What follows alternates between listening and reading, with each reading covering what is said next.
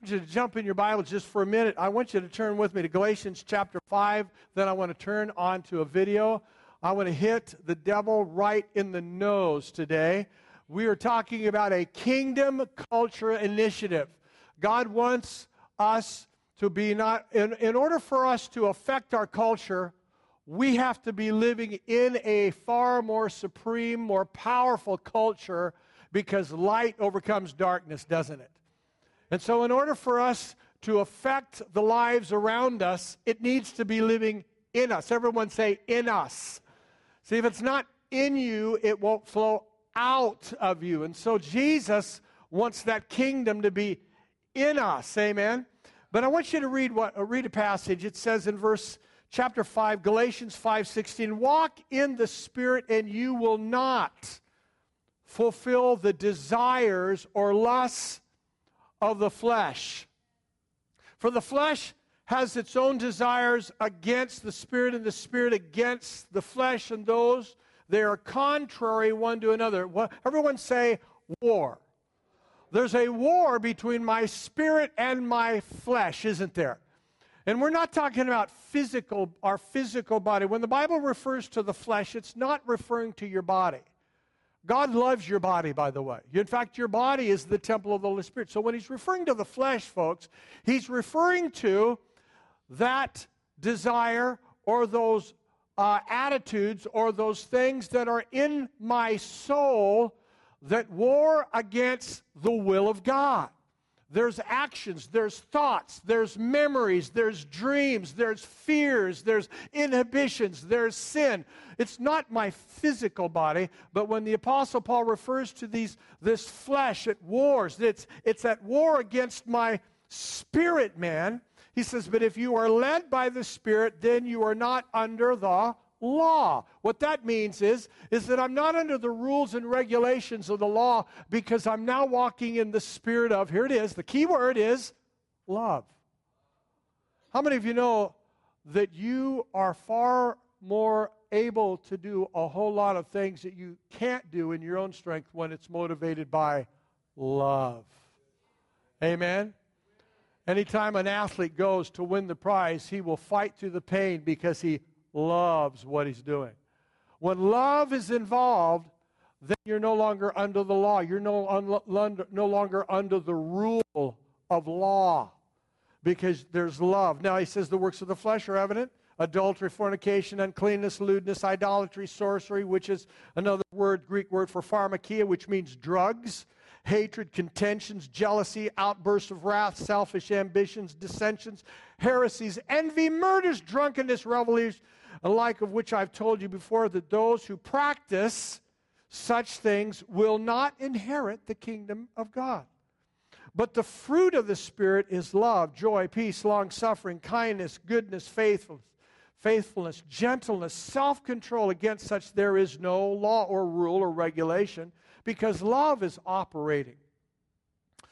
And he says, and those who are Christ have crucified the flesh with its passions and desires. If we live in the Spirit, let us walk. Everyone say walk. Now I want to talk to you about our walk today. What it means to walk in the Spirit. How many here have ever run into someone that said this? Don't raise your hand. It might be you. I don't know. But don't raise your hand on this question. How many have ever said this? You know, Pastor Ray, it's just too hard to serve the Lord. Oh, it's so hard to serve God. Now, I don't condemn anybody for saying that in any way, shape, or form. But the problem is they haven't met Jesus yet. Once you met Jesus, you become a follower of Jesus. Guess what? The sacrifice is no longer a sacrifice because you begin to find that it's love that draws you. I'm drawn by the love of God. The love of God is what makes all the stuff we go through worth it. But if my view of God is very narrow, then the problem becomes huge. And then I begin to wear out. And then I begin to wear thin, and I get tired. I grow weary in well-doing. So I need to grow in my knowledge of Jesus. I need to grow in the knowledge of His glory. Can you imagine being one of the disciples who died They gave their life. They were even crucified. Some of them were beheaded. Some of them were crucified upside down. What gave them that kind of ability and grace to do that? It had to be the knowledge of who Jesus is. And so one of the things this morning, as we begin to develop a Jesus culture, we want to develop an understanding of who Jesus is, how good he is, how worthy he is worth following, even if I lose everything. Job said this, "If the Lord shall slay me, yet will I serve him." And so one of the things we want to do is develop a culture where people really, truly fall in love with Jesus. How many here have ever fallen in love with Jesus? You love Jesus? Now, I know there's different degrees and stages in our walk and relationship, but he wants us to love him. And when we begin to love him, I remember when I fell in love with my wife, Carol, way back in my college days. Do you know the first thing that happened? I was in college, and I could not even do my homework. When it came to test time, I flunked every test because I was in love. I blame my wife for me failing. But here's the thing. When you're in love, it begins to consume your life. It consumes your mind. You know, I wanted to buy her flowers, chocolates. I wanted to take her to the finest restaurants. I wanted to show her my brand new 1974 Z28 Camaro. Oh, I wanted her to ride in. I wanted her to be the first date in my car because I love the girl.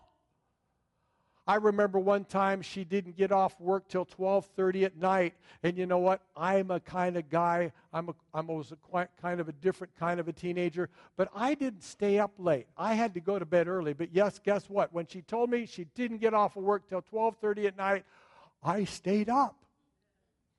It was worth seeing her for just 15 minutes because she had to go home because her dad said, "I want you home right away." Guess what? I saw her for 15 minutes and she jetted. But it was worth waiting 4 hours. Why? Because I liked her. It's amazing when you fall in love with people how it changes your dynamic, changes your agenda. Things begin to fit. So it's not about harping on people because they're not doing what God's Word said. The real question is how much do you know him? Because to the degree you know him, the degree you love him. And to the degree you love him, the degree you're willing to follow him wherever he goes. Amen? But I want to show you a problem right now. There's a problem in our society, and it's about addiction. It's about issues right now.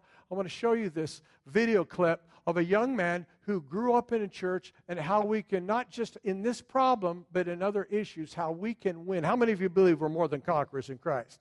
I'm going to show you that this morning, if we could hit that.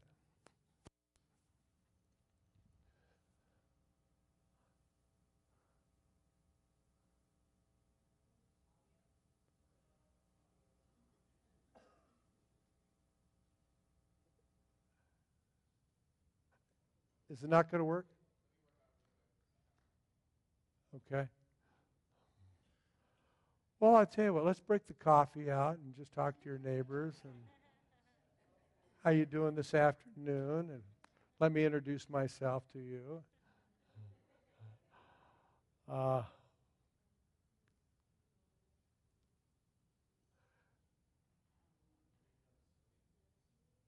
It's not going to work? Okay. Not going to work. Not going to work. Awesome clip. Let me start out by saying something. Several years ago, I was a carpenter, a contractor, a builder. And contractors, builders always wear aprons. How many have ever seen it? I'm not talking about an apron you serve food in. This is an apron where you have your tools, your tape measure, your square, your hammer. And I just got married to my wife, and I didn't really have a trade out of Bible school, and I started working for my dad, who was teaching me how to be a carpenter. And I had no knowledge. One of the most important tools in your belt is a hammer. How many here know what a hammer is? Okay, how many here can actually use a hammer? Well, I couldn't use a hammer. I couldn't hit the broadside of a barn with one. I mean, I couldn't. I knew how to use the claw. It's kind of a two-in-one kind of a tool, but I just could not hit. I mean, my dad taught me, he said, "Ray, hold this 16-inch sinker," and I'd hit it, and I'll tell you, this left thumb has gone through more damage control. I've hit this thumb so many times, had bruises, and it's actually even bigger than my right hand. But I really beat this poor little fella down to nothing. But because I didn't know how to use the hammer. But finally, I got the hang of it. Good morning. And I was so proud that I could actually swing a hammer. In fact, at lunchtime and break time, you know what we would do? We would actually have competitions on how many swings it took to drive a 16-inch or 16-penny nail into a wood. And I got down to where I could tap it, bang it, and slam it all the way into the wood. I was good. I was really good. But there was my dad hit it, tap it, and bang it all the way in. So he was a lot better. Another guy a lot better than me too. But then I got so used to the hammer. And then technology comes along, and guess what?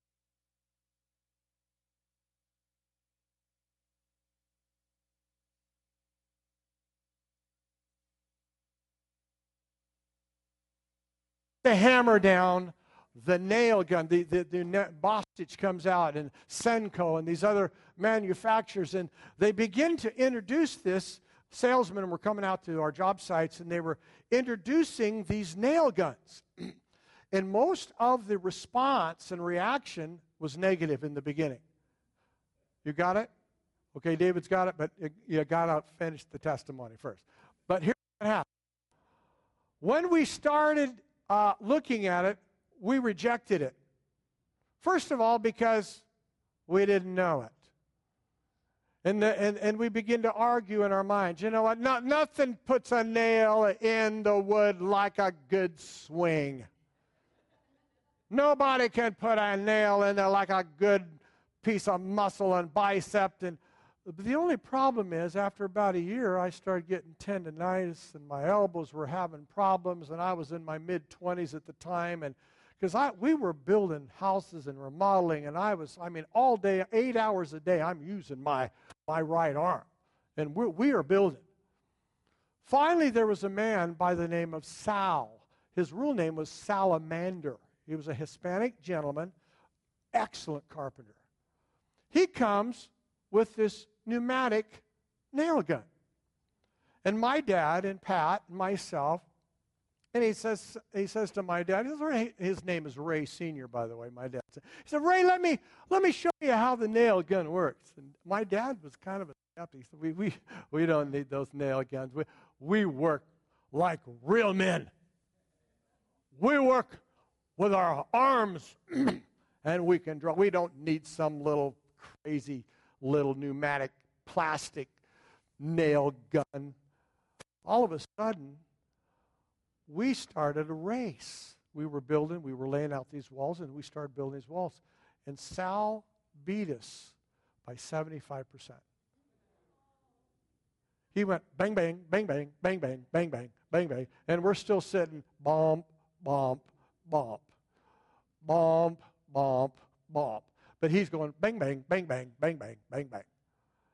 We were impressed. Now, why did I give you that illustration? Is because the baptism of the Holy Spirit takes you from what you do in your own strength to what God can do so supernaturally. In fact, everyone say light speed. How many of you know the baptism of the Holy Spirit takes you into light speed? You begin to do things that are beyond natural ability. And when we begin to talk about kingdom culture, we need the baptism of the Holy Spirit because it gives us the key word, power. Everyone say power. You see, how many of you would like to stop wearing yourself out and let the Holy Spirit involves power? But we need to understand how that power works. But are we ready for that now, Dave? Or are we ready? Okay. I want you to see this powerful testimony, authenticity, closure here. My dad was a pastor. Went to church 3 times a week. Became a leader in my youth group. Was leading worship, leading small groups. Would talk about freedom, but I was truly never free because I was living a double life. Because in 4th grade, 10 years old, all the kids around me were talking about sex. And I did what was natural. I Googled it. And it wasn't my first time seeing pornography. The first time I saw it was in kindergarten. But it was the first time in my life that it produced gratification. And it led to years and years and years of a misled gratification in my life. We talked about it through high school with friends, talked about it through college. In high school, we thought, okay, what do you need to do? You need to confess it, you need to develop accountability, and Christ will take it away. So we'd confess it, we develop accountability, never took it away. I went off to college thinking that this new Christian environment would take me out of my addiction. And I learned so quickly that it wasn't the environment feeding it, but it was an addiction deep within my soul. I tried for years and years, a total of 8 years to get out with confession and accountability. It never worked. And it came up to my junior year, Thanksgiving time, and my little sister and my parents and I are sitting around talking about conflict in the past because pornography had withdrew me from the family. It kills intimacy. It kills your relationships with people around you. And my little sister began to tell me her story. And she has kidney disease. It's called nephrolic syndrome, where her kidneys, they don't function or filter correctly. So she was put on some hefty steroids in high school. And I'm off at college during this time, not seeing this happen. And she began to tell me her story where the steroids had such side effects on her life that she wanted to commit suicide. And she said, Austin, when I wanted to commit suicide, I looked at your life. I looked at the potential you had, and I didn't commit suicide because I didn't want it to affect you. And it broke me. Because at that point, I had lost hope. And I didn't understand how when I cared so little about myself, that someone would care for me that much that they would save their own life for me. And at that moment, my parents thought we had a breakthrough because it truly broke me. But truly, it led to about 2.5 months of a deep depression in my life because I had completely lost hope. I tried for 8 years to get out of porn, and it never worked. And it came up to March 28th of last year, where I woke up one morning to texts from friends, from family, after withdrawing completely, saying, what's going on?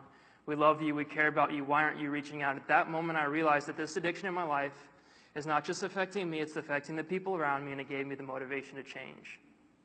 And so I named it that morning, I claimed it, and I called home. And it started a process in my life of 3 things. Number 1, repentance. And you can't truly repent until you see your sin as God sees your sin. And that starts with an education on porn, what it does to your brain, what it does to your emotions, what it does to the people around you. An education on the holiness of God, his divine view of sexuality, and how pornography is a counterfeit to that sexuality. Second, accountability. Now, the church today sees accountability as sitting around once a week, a bunch of guys or girls for breakfast, asking 4 hard questions and walking away. That is not accountability.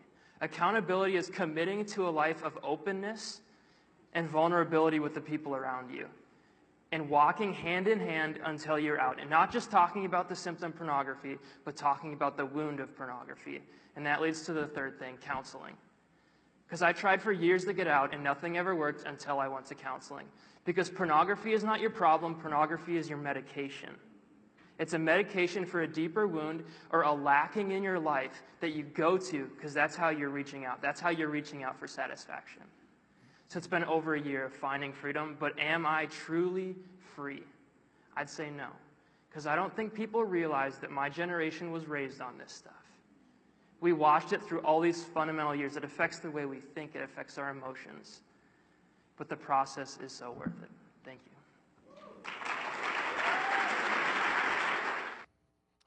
Amen. How many of you believe the gospel needs to hit every area of our life? Well, that's awful quiet there. You know what, folks? I am done preaching a gospel that just goes through us. The gospel needs to change us. And it needs, whether it's pornography, whether it's addiction, whether it's anger, whether it's any issue, God wants the crap out of our lives. We are just right now finishing an amazing Conqueror series, and I'm so proud of these guys. They've come through. They're coming through flying colors, and you know what? We're breaking free. How many of you believe the devil hates it when people get free? You see, we're not just talking about some light little mamsy-pamsy stuff. God wants you free, and I'm speaking right now by the Holy Spirit. He wants you free, and there's freedom. But I want to say this, freedom is not free. There's a price to pay. It's not based on condemnation. It's not based on just rules. Parents, I'd advise and I would challenge parents to look at your children's cell phones, and if they do not have a filter, I guarantee you, your kids are on porn.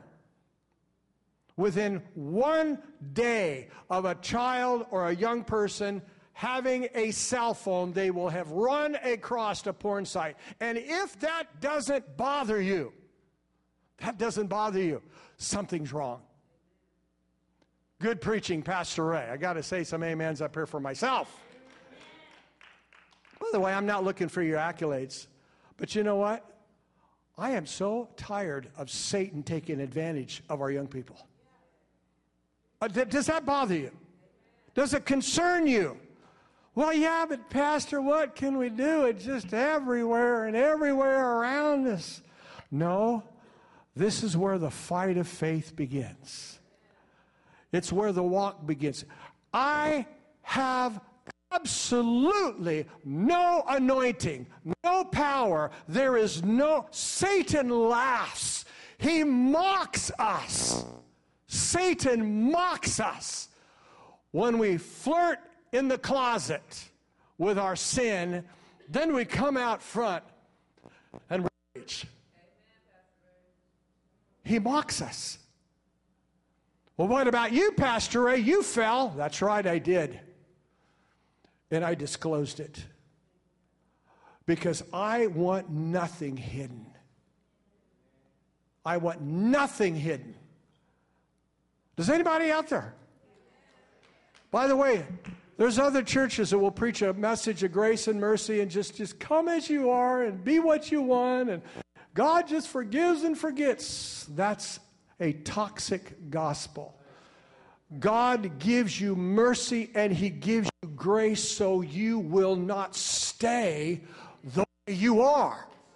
He did not die just to forgive your sin. He died so that you would become a new creature in Christ, in the image and the likeness of His righteousness. And the devil wants the church to go to sleep and to accept the lie that I'm just addicted, I just got a bad habit. Hey man, it's not, at least I'm not as a rapist. I have my little porn, my drugs, or my alcoholic problem on the side, and I'm medicating myself. But it's hindering the Holy Spirit, and it will affect the generations to follow. It will affect. Are you hearing what I'm saying? I want to tell you something. Love hates sin. All right, I want you to jump with me to Ephesians, just for a few minutes here. Ephesians chapter 4, if you can. Ephesians, I want you to see what the Bible says. For this reason, Ephesians chapter 3, verse 14, for this reason I bow my knee to the Father of our Lord Jesus Christ, to whom the whole family in heaven and earth is named, in that He would grant you, according to the riches of His glory, to be strengthened. What's the purpose of His glory? To everyone say strengthen. God's glory was not just to be felt or observed or just enjoyed. God's glory is to strengthen with might through His Spirit. Where? In the, everyone say it with me, the inner man. What is the inner man? The inner man is my spirit man. The inner man is the area of my soul, my mind, my will, and my emotions. You see, there are strongholds in my inner man. Several years ago, I want to share this testimony. I had surgery on my back in 2000. I've never done drugs, illicit drugs. I don't drink. I can't stand the taste of it. I'm not putting anybody down if you drink socially. If that's your, I just can't stand. But anyway, I came out of surgery, and my doctor said, because it was a major surgery, 2 titanium plugs in my back because of years of construction and this and that. But I remember coming out of surgery, and for 2.5 months I was on heavy, heavy drugs. My doctor said this, but it kind of went over my head at the time because I never knew this would happen. But I became addicted to this kind of painkiller drug. I became addicted to it. And over the months, my surgery was healing and doing very well. But I began to find myself doing something I never thought. I was pastoring this church, by the way. To me, disclosure is, by the way, do you know what the purpose of disclosure is? Is to destroy the powers of Satan so there can be no accusation anymore. People who hide their sin are living in a lie. So I'm not afraid of my past anymore. Because I know that when I come out, you're going to come out and you're going to get free. There is no room for condemnation. But I remember when I came in 3, 4, 5 months and I was healing and I was doing well, but I found my mind beginning to play a trick on me. My own mind. I'm a Bible reading, Bible preaching, believing God, preaching a victory and breakthrough for other people. But I begin to embrace a lie. And what my lie was this, is that I had a doctor who was a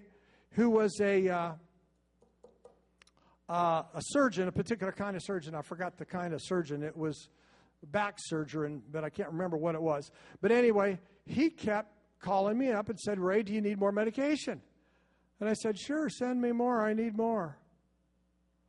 Well, I come to find out that I started looking for little twinges of pain so I would justify him sending me more. Yeah, send me more. I need more. I got a pain. I started looking for pain. You know why? Because it felt so good. Don't look at me like you just had never been there. It was feelings. How many of you know drugs make you feel so good? I was feeling so good, man. I mean, I'll tell you, about a 6-hour high. Whoa, I could do anything. Thank you, Jesus.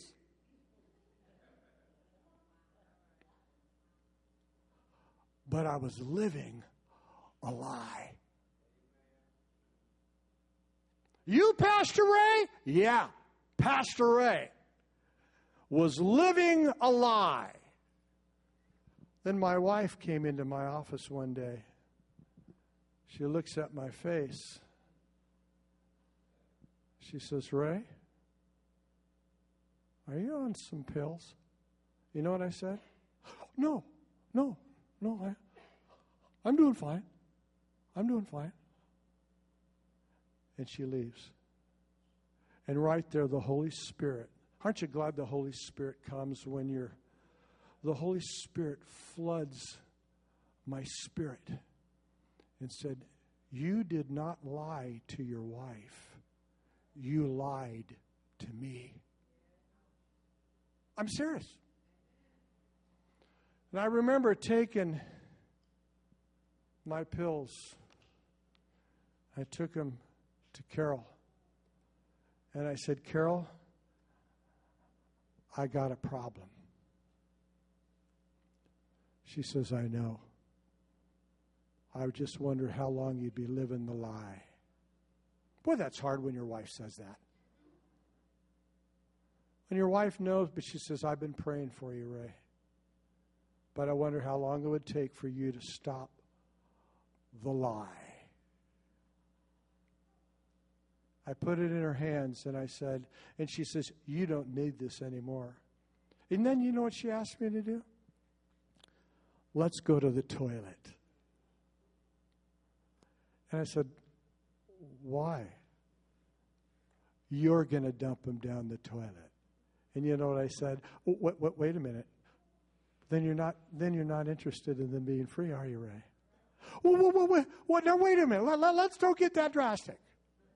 Isn't it amazing how we make excuses? And so we finally let me tell you where breakthrough came for me. Going to the bathroom and flushing the toilet as I saw the pills go down the toilet. But then my wife, as persistent as she is, she says, now let's call the doctor. Why? I flushed the pills down. No. We're going to call the doctor and tell him you've crossed the line. Oh, do we have to do that? Yeah, we need to do that. Good preaching, Pastor Ray. Amen. No. So I called the doctor and I said, I don't need the pills. I'm healed of this surgery, and that was it. And that was a tough situation. But you see, freedom involves, everyone say, confronting. You're never going to be free until you confront your lie. You can sit in every message. You can come to all the crusades. You can have pastors and preachers and evangelists slap oil on you. You can fall in the Spirit all day long. You can get moved and grooved and prophesied and preached to and discipled. But until you have a one-on-one confrontation with what you are in the sight of God, you will not get free. Not happen. Not going to happen. But what we have this thing in the back of, well, in the sweet by and by, when we meet on that beautiful shore. No. Let's stop pretending that in the sweet old by and by. No. Now is the day of salvation. Now. Everyone say now. Man, Pastor Ray, you're really pulling back the veil. Yeah, and the devil hates it. I mean, that's it. And then, I got to tell you about my porn problem. Because this is what repentance is. Because I would sneak in. I wasn't a huge porn ad, but I would see an image, and I'd turn it off. But then my wife had the audacity. She actually had the audacity one day. She said, Ray, do you really want to be free from porn? I said, yes, I do. I really do. Oh, I had the tears. Oh, I was just repenting. Oh, Jesus, set me free in Jesus' name. I'm tired of the slime. I'm tired of this crap. Oh, God, set me free. My wife looks at me and says, you really want to be free? I said, yes, I want to be free. Well, do you doubt me? She said, yeah, I doubt you. Boy, that's horrible when your wife doubts you. She said this, give me your wallet. Why do you need my wallet? That's my wallet. That's my money. That belongs to me. She said, then you don't want to be free. Wait a minute. Well, what do you need my wallet for? Because, see, you can go down to the porn shop and rent videos. If you really want to be free, guess what? You got to cut it off at the source. Do you know that to this day, I have no cash in my wallet? And she can trace every dime I spend on my credit card. And guess what? I want it that way. Why? Because I want to be free. You can't be free without accountability. Everyone say accountability. Boy, Pastor Ray, you're just letting it all hang out today. You bet.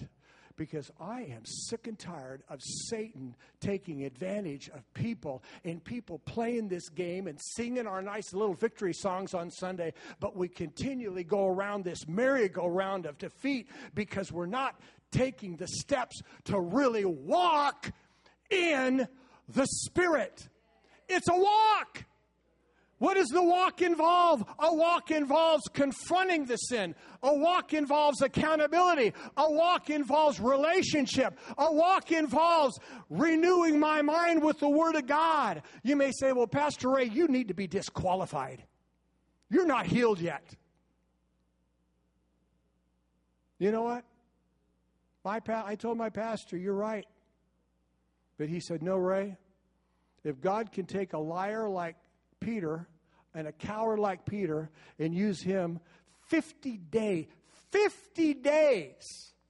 1 month and a half from the time he lied to the day of Pentecost is 50 days, and use a man like that to turn the city of Jerusalem upside down, God can do it for anybody who's willing to disclose and come clean.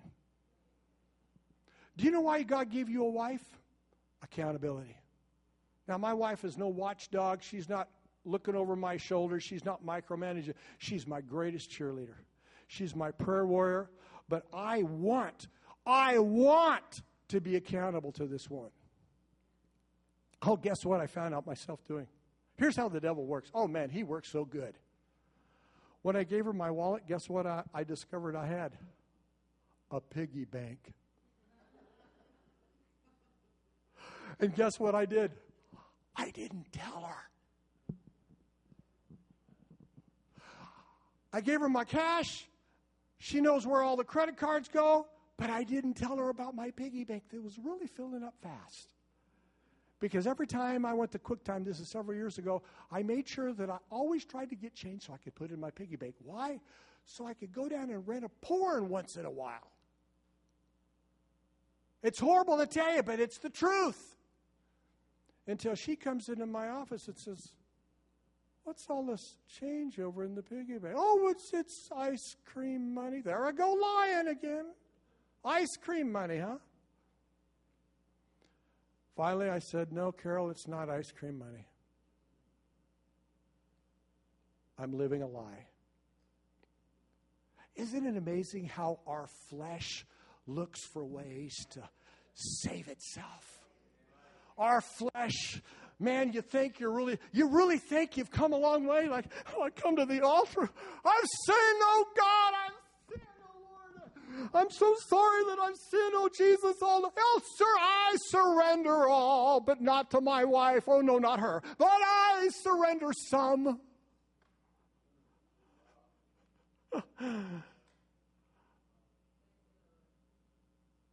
What does it mean to walk in the Spirit? Now, walking in the Spirit isn't just being accountable with your money and your lies and your truth and your time, all that. But I also had to renew myself as far as who I am in Christ. I had to come clean with the fact that I'm a new creature in Christ.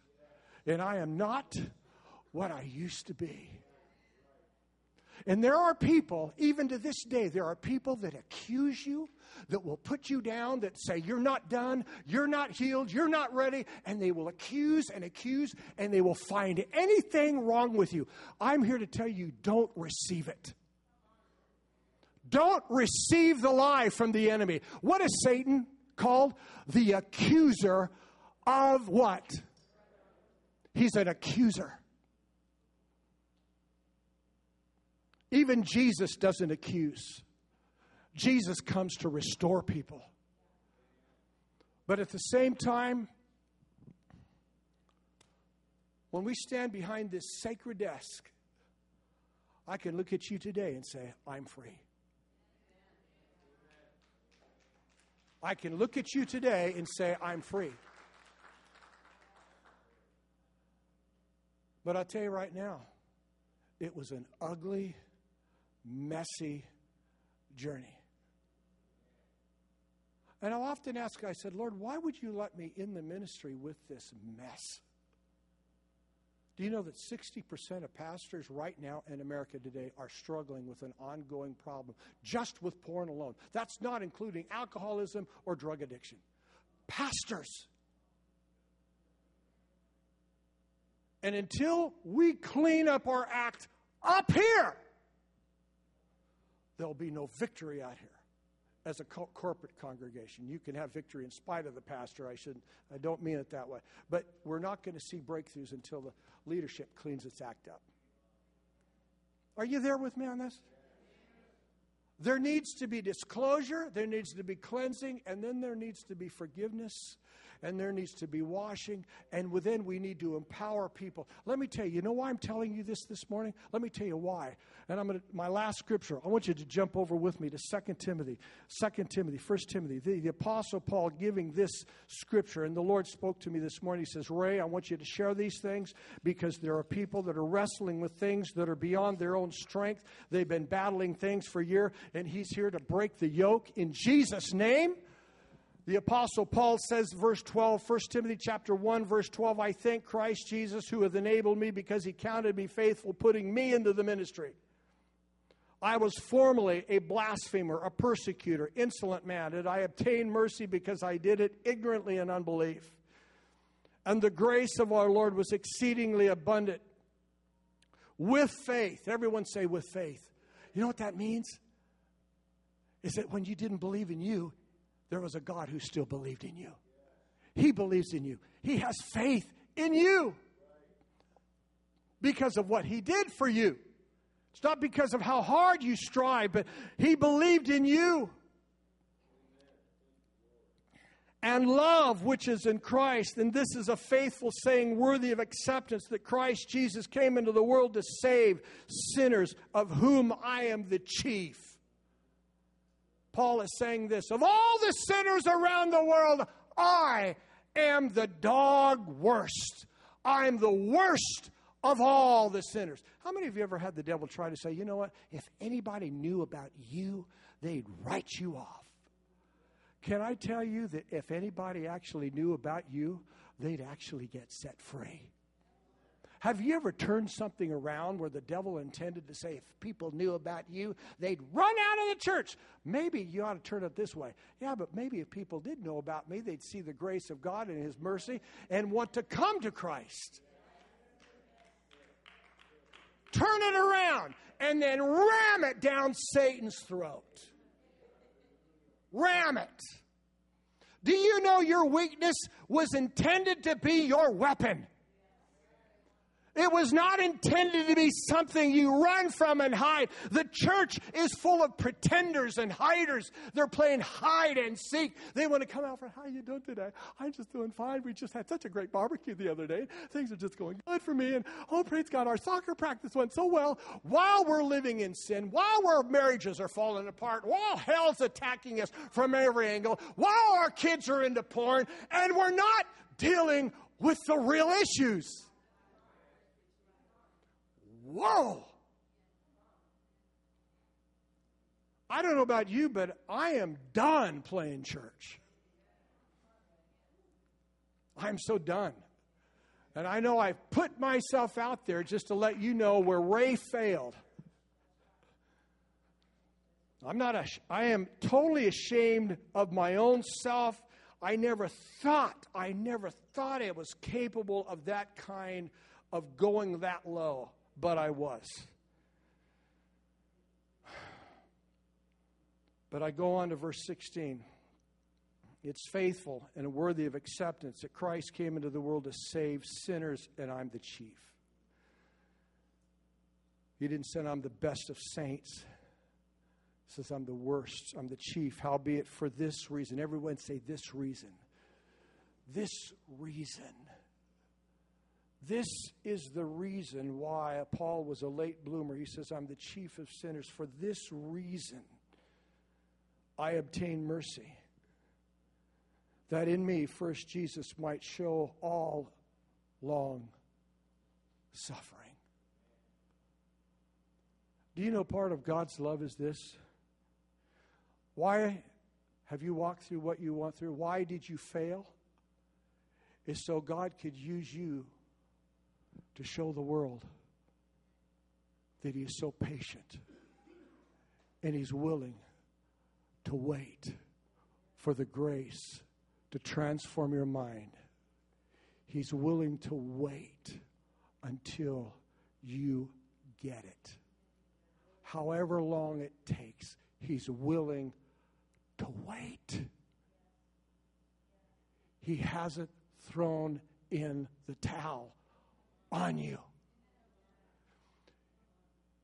He says, I'm willing to wait all long suffering. He's a Father whose love suffers long. I'm willing to wait on that guy or that gal whose others have thrown away in the trash. I'm willing to wait on them because they've gone so deep, but I'm able to raise them up high for a testimony of what I can do in the worst of the worst. You see, folks, if we can't be real here, we have no power out there. Because they are tired of us singing our songs and preaching our little points and our little poems and going through our cliches when there is no reality of the love and the life of God where they can come in and say, you know what, I'm gay. Will you love me? I'm a thief. I'm a murderer. I'm cheating on my wife. I'm cheating on my job. I've robbed. I've embezzled money. Can I find any kind of help here? I beat my wife. I cheated on my husband. See, the world is so sick of us putting on this little mask, and we're not real. Because we want to appear strong. I live in a nice house, and I drive a nice car because I give my money all the time, and I go to church, and I'm on the praise and worship team, and I prophesy. I lay hands on people, and they get healed because I prayed for them. Look at all my disciples that I'm discipled. Look at me. Look at me. Look at me. Man, the world, I don't know about it. I'm sick of that. Get real. You know, I went out with a man by the name of Moses. In fact, I want to have him come and preach at our church. He doesn't even belong in our stream, but he's an African-American guy. He does rap music. We were just having a great conversation down here. By the way, an amazing Mexican restaurant, OMG, behind Applebee's. You got to go there. That's just a plug for that restaurant. But him and I, Moses and I, are sitting across the table, and we're just talking about reaching our young people. He says, you know, Pastor Ray, so many churches are just going through their services and just having their meetings and their little choirs and their quintets and quartets and having their... No one is being real about where they're at. That's why it doesn't connect with this generation. You know what? 3 things that this generation wants. They want reality. They want relationship. They want authenticity. And they need to know that when they open up to you about their problems, they can find an environment where they're safe without being put out. Are you hearing me? Man, I tell you right now, the anointing is on me so thick. Just so amazing. I just sense this anointing on me. God is going to bring a revival, a breakthrough to this church, to you as a couple. And some of you have been sitting on your own testimony ashamed, and I break that curse off of you. God's going to release your testimony to be able to share your testimony. And it's not going to be what you expect, but it's going to be for the glory of God.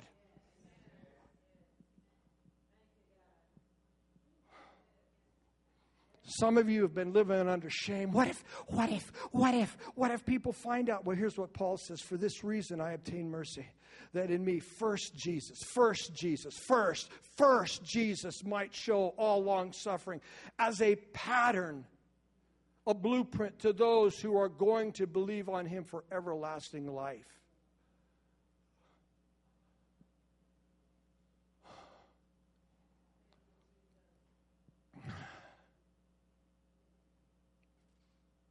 Every one of you have a testimony. Don't be ashamed of your testimony. I went to a man this week. Right now, the Lord spoke to me. I told David this. I'm getting out of my office. I study a lot. I love to study and read, pray, maintenance, administration, things around the church. But the Lord said, go out. I'm now going down streets. I'm knocking on doors. My wife knows this. I'm knocking on doors, and I'm just asking people, can I pray with you? Some people say, nope. Can I pray with you the next door? What denomination? I said, I don't care what denomination. That doesn't. I just feel God wants to just bring His favor and love to this house. This past week, I had one man who's an Air Force vet. His name was William. He was on our street. I just came and I said, I'd just love to hear, William, about you, your testimony. And he asked me this question. He says, why are you interested? What's the catch? Are you trying to get me to come to your church? I said, no. In fact, I didn't even introduce myself as Pastor Ray. By the way, that just throws red flags up with a lot of people right there when you tell them you're a pastor. I just said, I'm Ray Galligan. I'm a neighbor down here. We'd just love to pray with you. He says, why are you here? He says, my own kids don't even visit me. I said, I'm just here to just love to hear your testimony, hear what you've done. He's an Air Force retired World War II guy that was, he was part of the K-9 unit. He worked as in security. He had a dog, and he was part of security in the Air Force. And just hearing it, then he took me out in the backyard, and he began to show me his garden. Man, John, you would love this guy's garden. I didn't know anything could grow in Texas, that this guy made it grow. I mean, but he had this amazing garden growing. And he said, I've been so alone. And so I said, William, in fact, he came to our barbecue a year ago, didn't he? Is that right, Carol? Came to our barbecue, and I didn't get a chance at that time to talk to him, but just showing interest, breaking into his culture, letting him know how special and important he is. And when I went, I said, can I just say a little prayer with you? And he said, sure, love you to pray. And he just said, Father, thank you for William. Thank you for this amazing veteran who's laid down his life, who served our country. Lord, I just pray that your presence fill this home. Your goodness would fill his life. Your favor would just overshadow him. And he said, thank you. And then he asked this when I left. He says, can you come back and see me again? I said, I'd love to. We got to get out of the habit of thinking that when we talk to people that we should demand instant results. Now, sometimes we get upset because we don't see instant salvation. They don't come to church. Next Sunday, they don't get healing. Sometimes people just, because how many of you know we live in a society where no one trusts anybody? We're in a divisive, angry, we are a ticking time bomb in this nation. And what Christians need to do is slow down and relax and listen. Just listen. Take time. You don't have to see the heavens open. You don't need to see the dead raised. You don't need to see people jump out of this and that. Just being there. Like when we went to Legend Oaks, just ministering. Remember one sweet lady, when she saw our children, was weeping. She said, I used to teach the children. When she saw our kids last week at Legend Oaks, she was so moved and so touched just to see those children come. Folks, we have a hurting society, but they're looking for reality. They're looking for people who will take the mask off and be real. Amen? Let's bow our heads, shall we?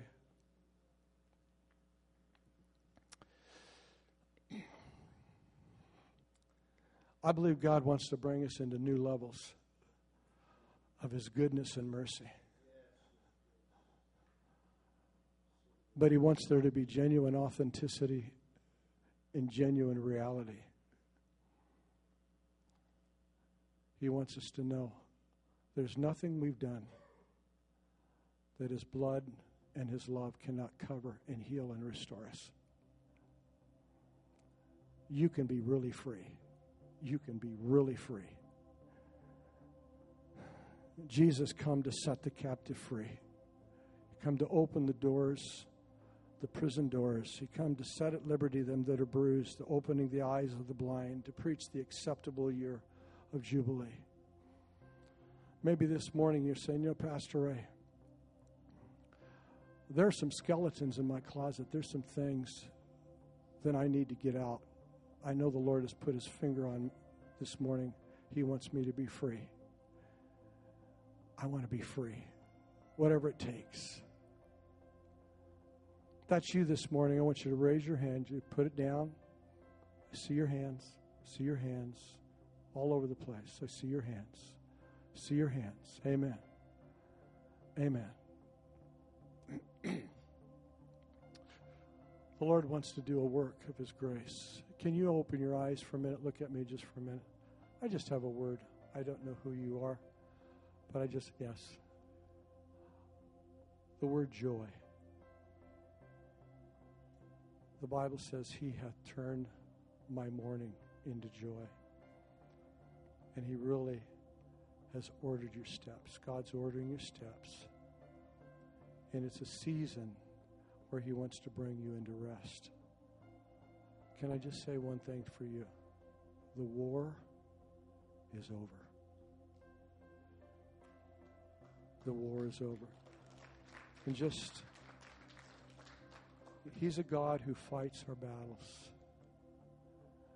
And you know what? There's such a hunger. There's such a drive. There's a sincere heart in you for the Lord. Lord, I just want to be led beside the brook of still waters. I want to find that place.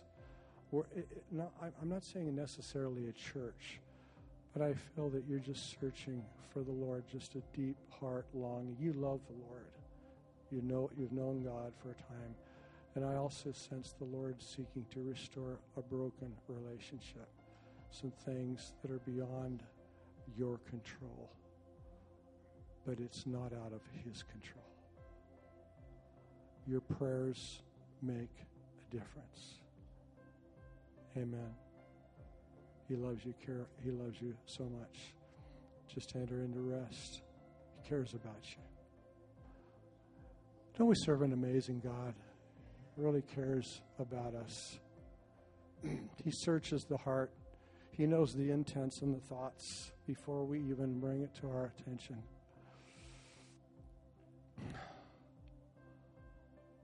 Can we stand to our feet? Thank you, Lord. God is good. Amen? I want to say one thing, too.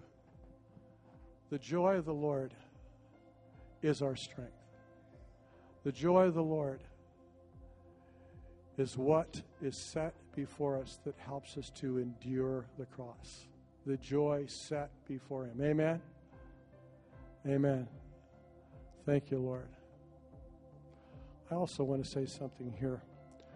This African-American brother behind Randy, I just want to say, favor is all over you. And I want to say something. And this is what I'm saying. I really sense just a favor in employment. The Lord wanting to do something in the area of your is this your wife next to you? I just sense favor coming to you to bring you to a new level of in the status of your employment and even finances. Amen.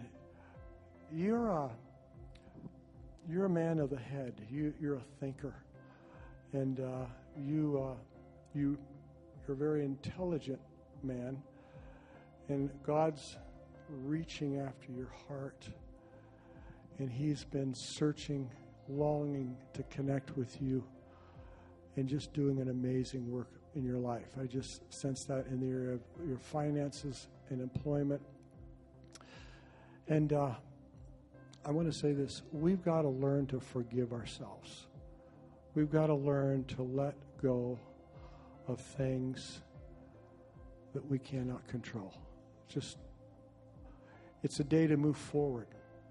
You're not going to go back anymore. You're moving forward in Jesus' name. Father, we thank you for the love of this couple. Bless them abundantly above. in Jesus' name. Amen. One quick word. Hebrews 11:5 says, for with God, nothing is impossible. For he that cometh to God must believe that he is, and that he's a rewarder of them that diligently seek him. God has such an amazing reward. There's a tsunami coming your way. And just receive it, believe it, confess it, give thanks for what you have not seen yet. Faith is the substance of those things not seen. The evidence of those things hoped for. So just believe and walk in faith on that. Amen. Let's lift our hands, shall we? Father, we receive and we believe. Lord, we thank you that you've come to cleanse and wash and set us free. We are not the same. We're going from glory to glory. And we give you the highest praise. And everyone said? Now turn to your neighbor and say, you are more than a conqueror in Christ. Bless you in Jesus' name. Don't forget our VBS meeting with John Stanson down in front here. VBS for those who can stay for VBS. Thank you.